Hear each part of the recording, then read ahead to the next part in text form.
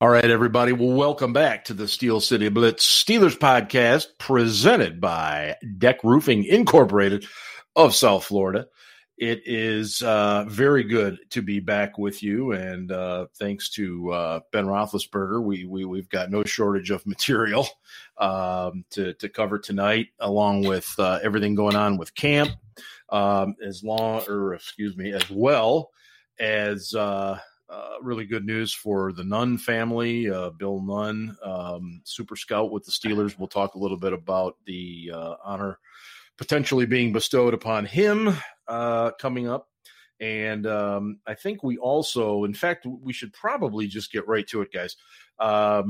Something I saw that was a little disturbing is that a young woman named Ellie Finnerty, who occasionally shows up on this podcast, apparently was drinking some peanut butter whiskey. Now, what?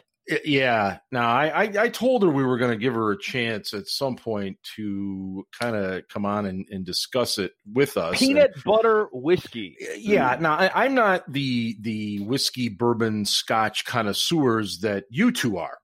By any stretch of the imagination, but I do know this: if I ever were to have told my father, rest in peace, that I was drinking peanut butter whiskey, I probably would have had the bottle smashed over my head. I don't know if this is just a fad. Have you guys, Ben? Have you heard of this thing? No, it kind of sounds like wine coolers, the newest version. Yeah, like a whiskey wine cooler. Like Cisco, I don't know, man. Remember Mothers Against Drug Drivers used to call that liquid crack? Oh, yes, yes. I don't know. Peanut butter whiskey. That's very interesting, Ellie. Ian, you were in the liquor store recently. You ever see anything like this? The closest I'd say I've seen is like the flavored Smirnoff vodkas that they have, which are kind of different. But I can't say I've ever seen whiskey flavors other than, I guess Fireball. There's the Fireball, there's the stuff, there's the honey stuff, like the American honey and things like that. That's actually quite good. And I saw an apple whiskey last time, which was the first time I'd seen anything like that, but I can't say I've seen a peanut butter whiskey. Now I've been to. I guess we're just missing out, man. Yeah, I've been to Gatlinburg, Tennessee, and Old Smoky down there, and they have some very unique flavored whiskeys and stuff, which are kind of cool when you're there, but it's not something I'd want to have regularly. So rather than just tear her down, we'll give her a chance to come on soon and defend what she was drinking exactly, and maybe just tell us exactly what in the hell it is. It is pretty disgusting, you got to admit. It sure sounds like it. Yeah. I can see where I've put bourbon in fudge before, and it came out awesome. It was fantastic. Huh. And I can see where if you like made a peanut butter fudge, you could throw some bourbon in there, and it might taste good. But peanut butter flavored bourbon, me neither. But we'll see. And anyway, we definitely want to get into some Steelers stuff here. We know that's what the people are here for. I do want to give a shout out to somebody on Twitter. I can't think of who it was. I'll have to look it up later. He apparently believes I sound like Seth Rogen. So that's fine. There's worse people. I don't smoke nearly that much marijuana, although I do have a beard. So I guess I got that similarity. But anyway, moving on. Hope you guys are well. We're going to jump right into it. I didn't know this was coming. Maybe you guys did. But Ben Roethlisberger released the first part of a series that is on YouTube and is basically everywhere now after it's been out there. It's basically about his return, his recovery from surgery, but even before it goes back to 2019 training camp. They talk a little bit about the passing of Daryl Drake, the wide receiver coach, which was obviously something I often wonder if it doesn't get talked about enough in terms of just the impact it had on that whole season last year. Sans the injury to Ben. But Ian, have you had a chance to watch this? It's about 14 minutes long. and it's considered part one. And it's Ben. His wife Ashley has a prominent role. You'll see Dr. Tom Bradley is in it. Mike Tomlin. Coach Tomlin. Yep. And so Ian, did you get a chance to see this today? I did watch it, and it was excellent. I was really impressed with Ben's wife, Ashley, that, she really had her finger on the pulse of not just, her husband and all that he was going through, but kind of the team. Maggie, not Molly. Yeah. Maggie? Yeah, Maggie. Oh, man, I'm sorry. It's okay.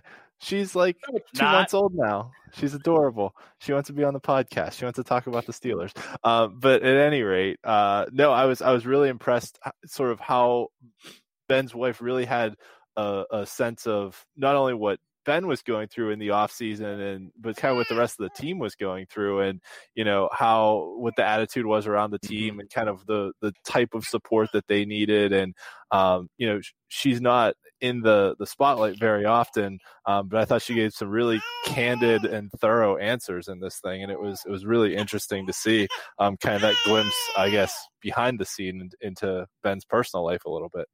Maggie clearly enjoys your commentary. Real quickly, go ahead. Talking about Maggie, just one quick point: is her legal name Margaret, and she goes by Maggie? That's gonna be the plan, or yes, that is what it is. Yes. Okay. Yes, Margaret. Yes. So now we have kids named after all three patron saints of Scotland, because our fourth kid is Malcolm Andrew. So the three patron saints of Scotland are St. Columba, St. Andrew, and St. Margaret. So Malcolm comes from the name Columba. So yes. Cool. All right. Things I learned on that video, I will second Ian's point about Ashley Roethlisberger. I thought she made a lot of really insightful, salient points. And I'd never really heard her speak at length before. And she was impressive. I enjoyed that part of it a lot. The thing I want to get back to, and it occurred to me while I was watching the video, Coach Tomlin said, you want to defend your franchise, and, the guy you want to defend is your quarterback, because he's kind of the center of the franchise. Of course, that stuff was hurtful. And they're talking about all the noise that was going on when AB left, and blamed it all on Ben, and Ben's a bad leader, and Ben's bad. And right away, sports media jumped on it, and they just echoed it without even really delving into it, without even really talking to anybody in the locker room. They found one or two guys that had played for the Steelers, didn't anymore, that were willing to say bad things about him. And, oh, well, he's a jerk. They didn't talk to anybody that was still there. Right. And my point at the time was, Ben and Tomlin are not addressing this because they know that AB is going to keep doing AB stuff. And the franchise that he's with now isn't going to protect him anymore like the Steelers did. And all this stuff's going to come to light. And sure enough, it did. And I'm not trying to say that I'm Nostradamus or anything, because I knew about a whole bunch of crap. Mark knew about a whole bunch of crap that went on when AB was a Steeler that was never made public. Steelers protected AB from. And we just kind of knew it wasn't going to stop. That's who he is. And, it was just a question of time. And it blew up even bigger than I expected, I got to say. But it's not like that was a stretch to predict that was going to happen, that AB was going to be a jackass.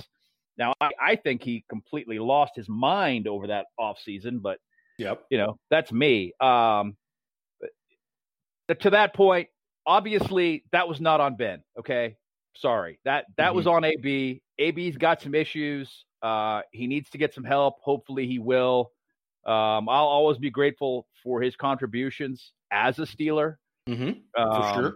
In particular, the things that jump out at me are the immaculate extension.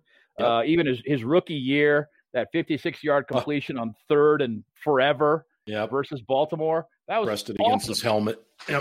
That was awesome, and I'll always be grateful for that, even though he was a jackass on the way out and did everything he possibly could to burn every bridge there was when he left Pittsburgh. I'll still be grateful for what he did while he was there. I would echo that. Going forward, though, Ben talks about the injury and how difficult it was, and he actually went into detail about what was injured, and he did. The fact that it wasn't Tommy John surgery, it was career threatening according to Dr. Bradley, but it was not Tommy John surgery. And I'm hooked, man. I want to see the rest of this series now. Oh, that was for sure. Part one of 4. So it's an hour long all in, and we'll see where this goes. But yeah, man, I was fired up when I saw it, man. I was just like, yeah. Are you, Ben? Are you at all surprised that he agreed to do this? I mean, he's not been the most open guy, especially since 2010. He really did kind of go behind the curtain. He changed his lifestyle. He got married. He had kids. Found faith. I mean, are you surprised he did this? Moderately. Yeah. He's just always been a little bit standoffish, or not always. Yeah, the majority of his career, he's been a little standoffish with the media. Yeah. He really has. Yeah. And maybe rightfully so. I mean, I'll give you an example. The whole drama thing that they project onto him. Yeah, Ben is a little bit dramatic, but the fans, we are far more dramatic than Ben is. And the media is geared to generate clicks and hits and get people to read articles and watch TV. And if they know that we're dramatic, they're going to feed that. And so things get blown up into a much bigger thing than they really are. And I don't think that people really take all those mechanisms into account when they call Ben dramatic. He's not Paul Pierce. No. Right. Yeah, he's not going to. Well, I'm not going to go into that. Ian, we're just kind of. I mentioned to Ben, and asked about his surprise that Roethlisberger would do this. Were you at all surprised? And then I would piggyback on that, something that you commented on when we were chatting earlier, the fact that so many of the young guys get kind of smacked around because they do so much on YouTube. Will Ben get a similar type reaction, or is his going to be different? So I'll start with the second question. I think Ben's reaction will be different because a lot of the, how can I say this nicely, curmudgeons who don't like the young players doing social media stuff tend to have pretty good relationships with Ben, namely like Mark Madden and yeah. So Madden has always been a big defender of Ben. He has. For various reasons. But regardless, I think Ben gets a pass. Also, the other thing I think that Ben may get a pass for with this is that this is more a documentary style video that is put together rather than just like him going out and filming something on Facebook Live and broadcasting it, or just filming himself at a concert on his phone and up on stage jumping around like Juju has done and other things. And I'm not, and personally I have no problem with Juju or the young guys doing that. So I just want to be clear about this. I have no problem at all with that. It's what the kids these days do, and fine, whatever. They're kids. It is what it is. So really, what you're saying is you won't be surprised if Ben is in a onesie in the next episode. I honestly, I was a little surprised at how candid and forthcoming he was in this one, and Ben's kind of an interesting guy too, because if you look over the course of his career, he started with a pretty bad social reputation around the city.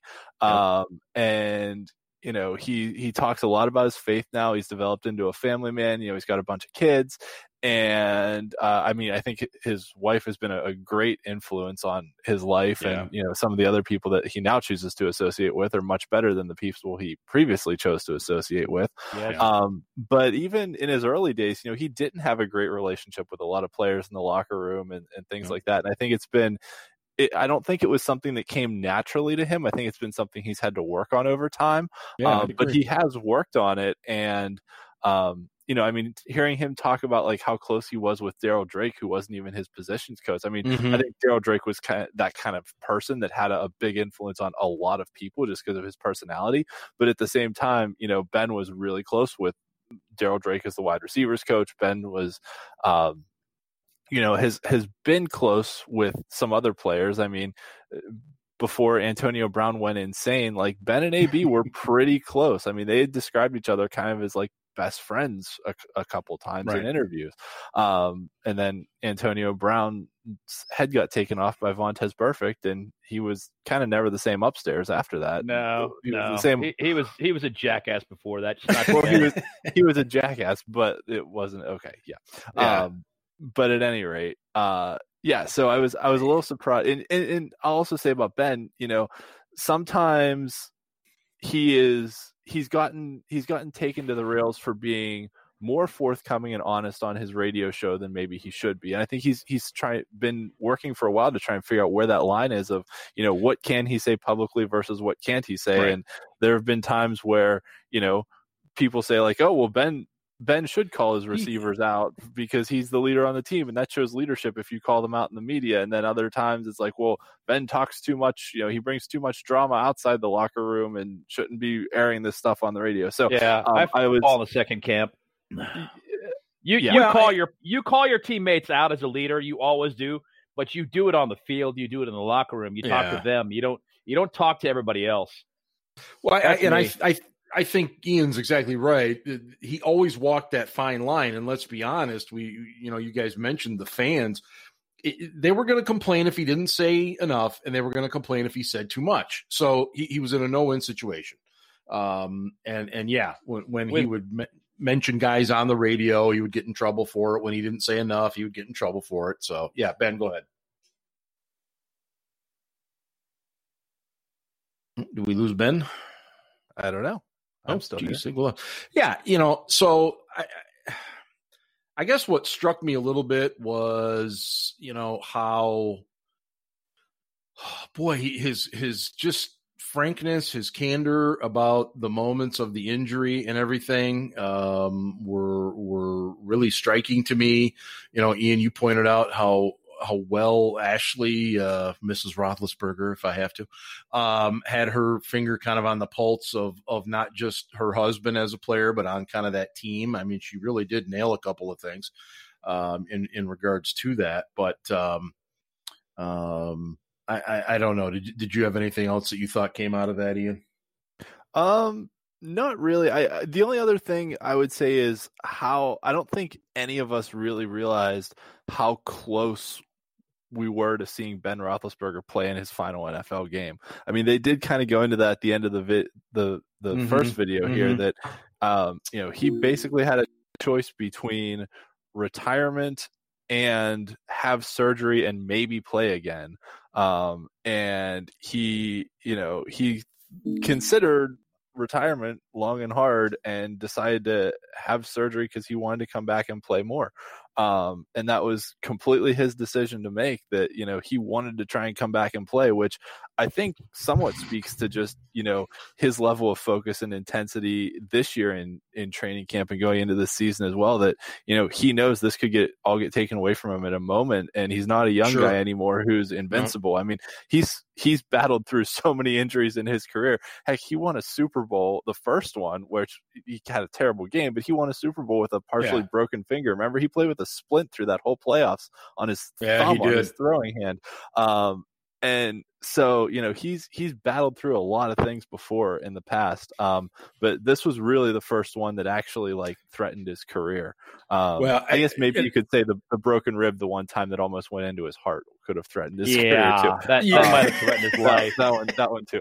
I mean, when I saw him holding the elbow, and I didn't really immediately think, oh, geez, his career's over, but I did think of Terry Bradshaw. I mean, that was my first thought, was, oh my God, seriously? Another great one goes down because of an elbow, but I mean, you quickly kind of snap yourself out of that and you say, okay, all right, let's see what happens here and get him back and so on and so forth. But I thought it was a great first part of this series, a 4-part series. I'm definitely anxious for the next one. I thought everybody involved was great. The production was great. It's very different than what we're used to seeing. And Ben, any final thoughts on it before we move on? No. Like I said, I'm just looking forward to the rest of it. And,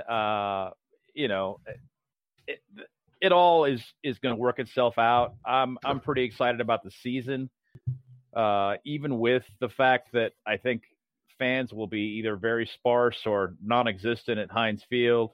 Yeah, I think this team is centered. I know Ben is apparently fired up, not angry.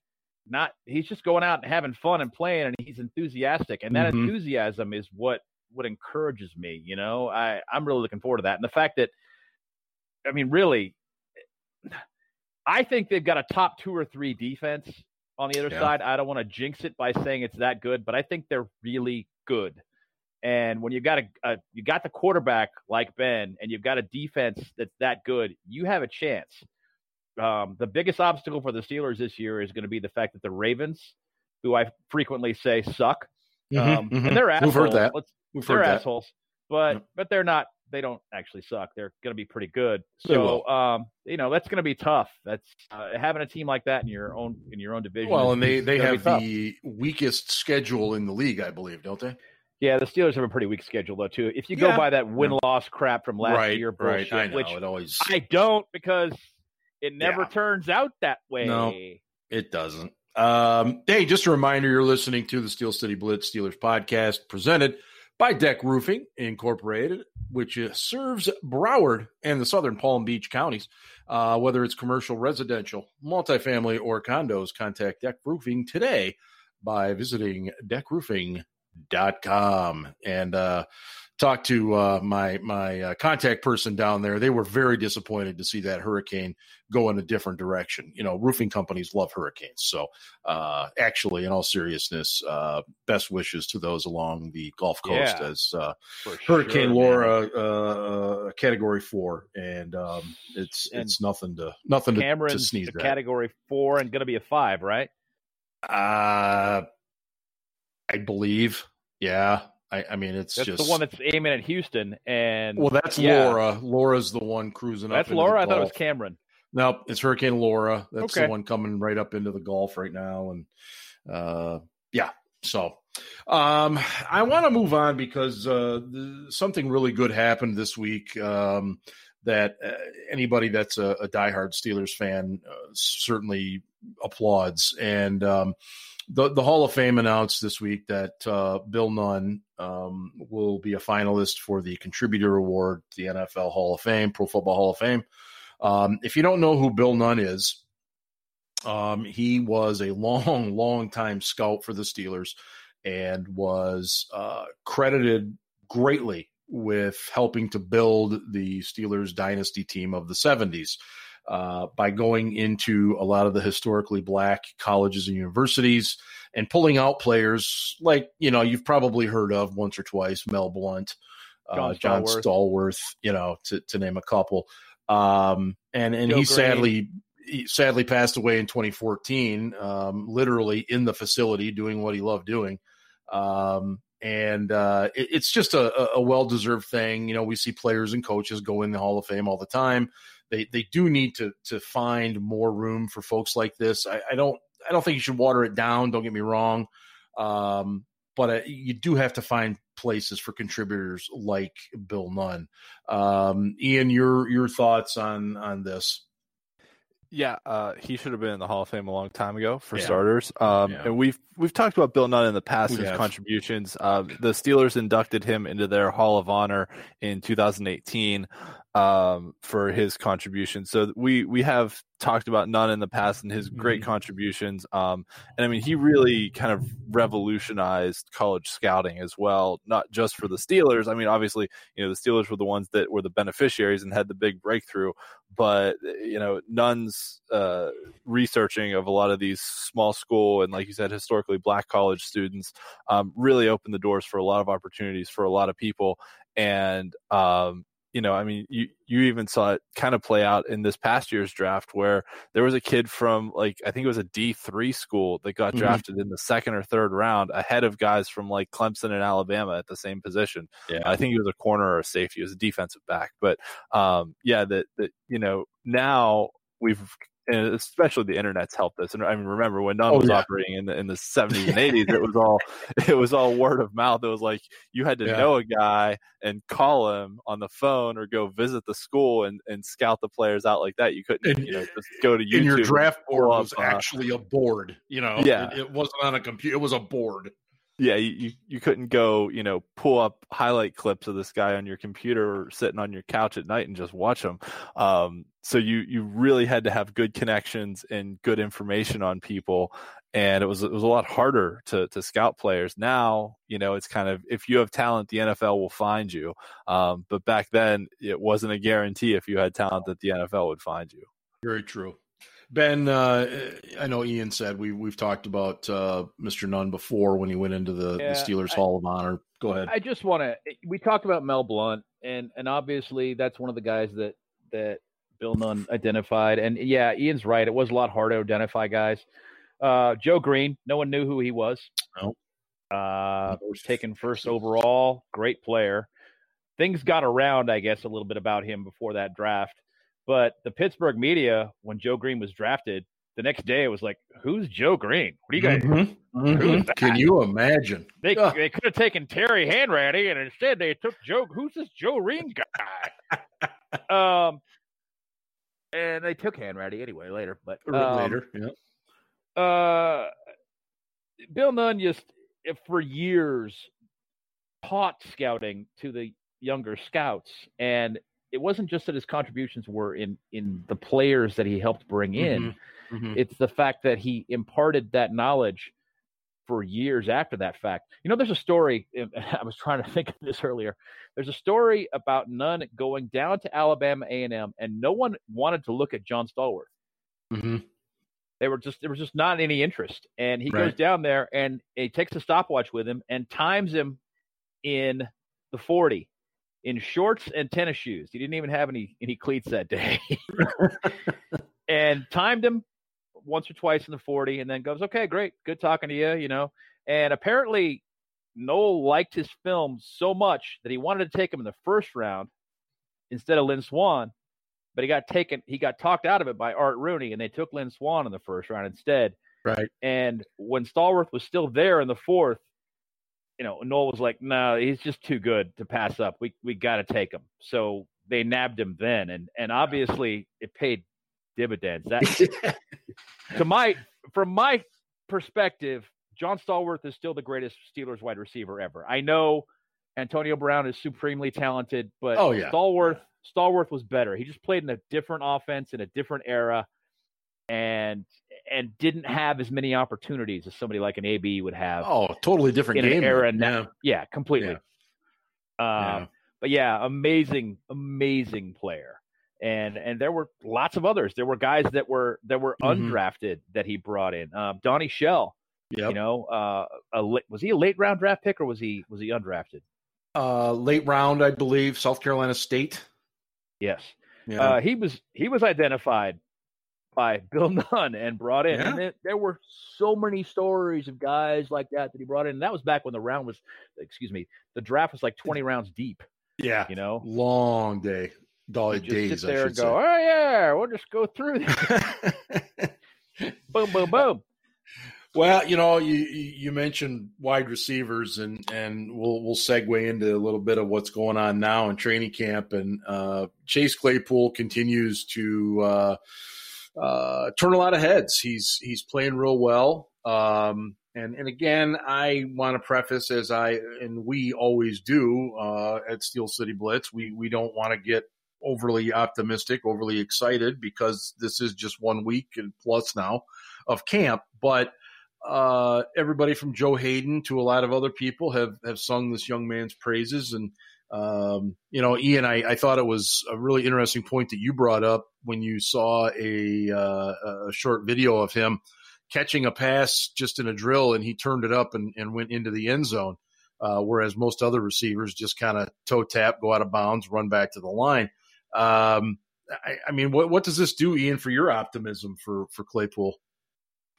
So I don't want to react too much to a 12-second video that was posted. Oh, no. Right. But you know, I don't want to overreact to it. But a couple things jump to mind. A lot of great NFL players have had that kind of work ethic where, you know, it's only practice, but they're going to take it to the house every time they touch the ball. Antonio Brown did it. Hines Ward did it. Yep. You know, guys who are known for their work ethic. I think Jerry Rice might have done it. Adrian Peterson used to do it, which annoyed the crap out of his teammates in Minnesota. Every time they handed off to him, even if he got, you know, tagged down about 20 times, he would run to the end zone.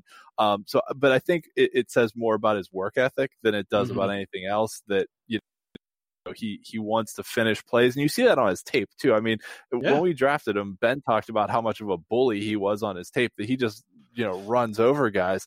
And the other thing too is that, you know, I think the guys that caught passes before him were James Washington and Ryan Switzer, and they kind of, you know, toe tapped and ran out of bounds. It was on an out route drill.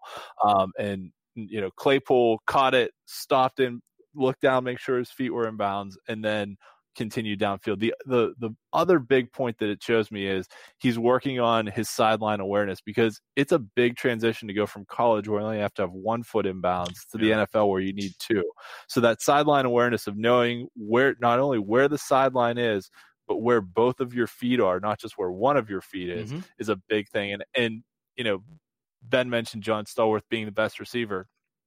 Antonio Brown might have been the best receiver I've ever seen in any realm of football, not just with the Steelers, at getting both feet in bounds. Like, he was able to toe tap the sideline, you know, better than anyone I think I've ever seen, and made a lot of catches that way. And, you know, Brown was only 5'10", but when you have a guy like Claypool that's, you know, 6'4.5", 6'5", that can, and, you know, has long arms, that can extend the field by a couple yards into the out of bounds range, where if his catch radius is there and he knows how to get his feet in bounds, that extends the target to places where defensive backs can't get the ball, where only the receivers getting the ball out there. Yeah. And Ben, I want you to give your just overall thoughts on what you're hearing about Claypool, but I'm also going to kind of throw this in there too.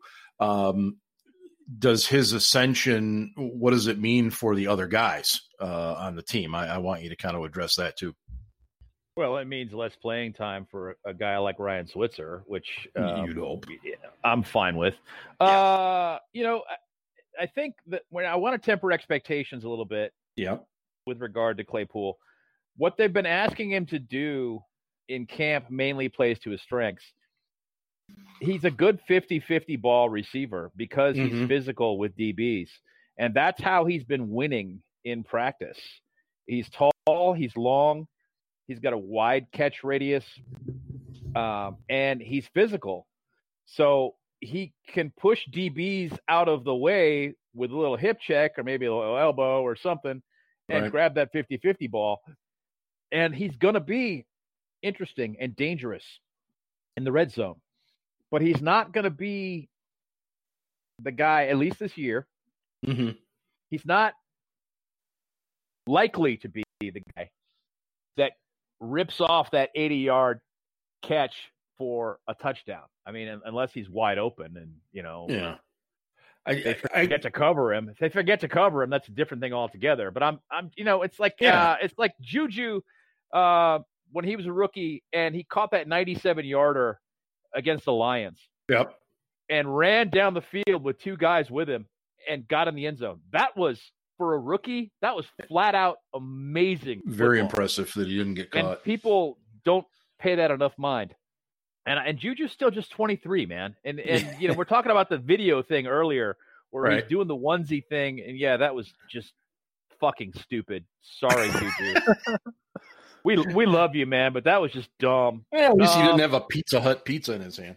Exactly, but he's 23. I mean, kids do dumb things. I don't know how else to put it. Kids do some dumb things. Yeah, and it's not like he's out like, you know, causing, you know, getting in fights and getting drunk at bars and causing problems or doing anything like that. He's just doing silly things. So I mean, consider the alternatives here. Absolutely. And, don't make a big deal out of this.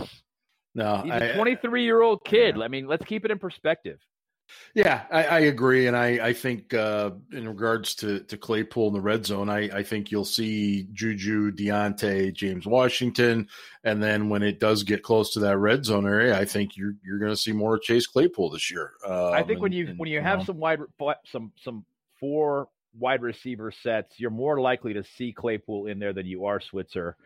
Yeah. And that's just reality. And I'm really curious as to whether or not they're going to stick him in the slot and tell him to run up the seam. Just run up the seam, run a post. Mm-hmm. Mm-hmm. Well, again, very, very limited, body of work here in a week and a half. But, Ben sure seems to like him. The reports from all the beat writers are good. You hear a lot of teammates talking about, how they're connecting and stuff. So, it's one of those things, arrow up. We're not going to get overly excited about it, but at the same time, it's fun to hear. One last point on Bill Nunn. I think I want everybody to realize that once you're named a finalist by the senior committee, you're all but certain to go in. Pretty much. It's not a lock, but you're all but certain to go in. So I pretty much expect that his family is going to be going to the enshrinement. Somebody from his family is going to be going to the enshrinement and presenting him next year and accepting, his bust. And that's pretty damn cool. Is his son Bill still alive, or did he pass? I don't know. He was an actor. He was in several big movies in the 80s and 90s, if I remember. And I thought I heard that he had passed, but I hope he didn't, because now I feel bad. Anyway, Ian, you've been cranking out stuff on Whitfield High School football. Go ahead and just give everybody a little taste of what you've got kicked out and what's coming. And we've really become the place for Whitfield. So I have no problem saying that. Well, thank you very much. I appreciate it. And certainly. So right now we're working our way through conference previews. I know on the past couple of podcasts I've been giving updates on, kind of where the status of sports are in Pennsylvania. Mm-hmm. The PIAA, the governing body in Pennsylvania, decided to basically allow fall sports to happen at the discretion of individual school districts. So school districts have until September 1st to make that decision. Right. So far, only 2 school districts in the Whitfield have canceled fall sports. Mm-hmm. One of them is Uniontown, who has the longest active losing streak in the Whitfield at 32 games, and they only play like 10 games a year. So I actually feel kind of bad for the senior class there, because they haven't won in over 3 years, and that class is going to graduate without having won a game. So that sucks for them. Yeah. The other one is Summit Academy, which is a school for adjudicated youth. They have complete roster turnover every year because they just get assigned kids by the court system. So that wasn't a real big surprise they canceled either. But everyone else is playing as of now. Most other schools up in District 10, which is sort of northwestern Pennsylvania up by Erie, are also playing. So it seems like, other than the Philadelphia area, most schools around the state are going to play, and we'll see how many games get in. The bigger news for Steelers fans as of right now is sort of the ongoing discussions with the governor about fan attendance. And so fall sports for high school is allowed to happen with no fans in attendance, which sucks for parents. But they aren't allowed to have fans at games as of right now. And there's some ongoing discussions about what could or couldn't happen for, professional games. Right now, the limit in the state of Pennsylvania is 250 people for outdoor gatherings. The Allegheny County limit is 50. But the governor kind of made reference today. He was asked about, fan attendance at games, and he gave a very wishy-washy answer of, well, maybe I'll be able to consider it. So I'll talk about it down the line. We're like a couple weeks away from having Steelers and Eagles games. And so we'll see, what happens as far as fan attendance at NFL games. I think Kevin Colbert had a Zoom call, I think it was Colbert had a Zoom call today. And kind of referenced that, the Steelers still have no idea and haven't made any announcements on fan attendance at games, because they haven't had a definitive answer from the governor yet on what they can do as far as how many people are allowed to attend games. I saw some NFL teams have already released some numbers. Most of them are under 20,000 per game, but some are trying it with limited fan attendance. So we'll see, how it goes. And the one final thing I'll say, shout out to our sponsor of our WPIAL content, which is the Small Player Big Play app, which is extra important these days with no fan attendance, because basically how it works is you can download the app for free, and schools can basically just set up a cell phone and broadcast their games, and people can go on and pay a small fee, and a little over 80% of the fees paid, essentially a ticket cost to watch a game, or you can do like a monthly or yearly subscription. 80% of the cost goes back to the school. So the schools have a fundraising opportunity to make some revenue back for their athletic programs, and also get their content out there for people to see who may want to, if they can't actually go to games and watch them. Yeah, so, it's definitely a great thing, and you want to take advantage of it if you've got, friend, family, loved one, whatever that's playing, and you're not going to be able to go. And I know Colbert, when he was asked about it, he kind of punted, basically saying that's a question for Art Rooney too. And I think that's kind of where it is in terms of that. But of course, Ian, as you said, the governor's got something in there too. Ben, any final thoughts as we wrap up this edition of the show? No, I hope to be doing more shows once the season starts. Other than that, no. I mean, I think we're going to see some really sloppy football in September, and that people should reserve judgment. I also think that if the Steelers come out and they light the world on fire in September, that the fans should reserve judgment. Either way, it's going to be preseason. Whether or not they're 3-0, 4-0, or 0-4, it's basically going to be preseason. So reserve judgment. I agree. We're not going to know who this team is until like late October. No, I totally agree. And on that note, we will wrap things up here on the Steel City Blitz Steelers podcast, presented by Deck Roofing Incorporated of South Florida. Make sure you check out the site, steelcityblitz.com, and on Twitter at SC Blitz. Of course, the WPIAL stuff at WPIAL_Blitz as well. And I think that is just about it, guys. And hey, go Steelers. Go Steelers. Ravens suck.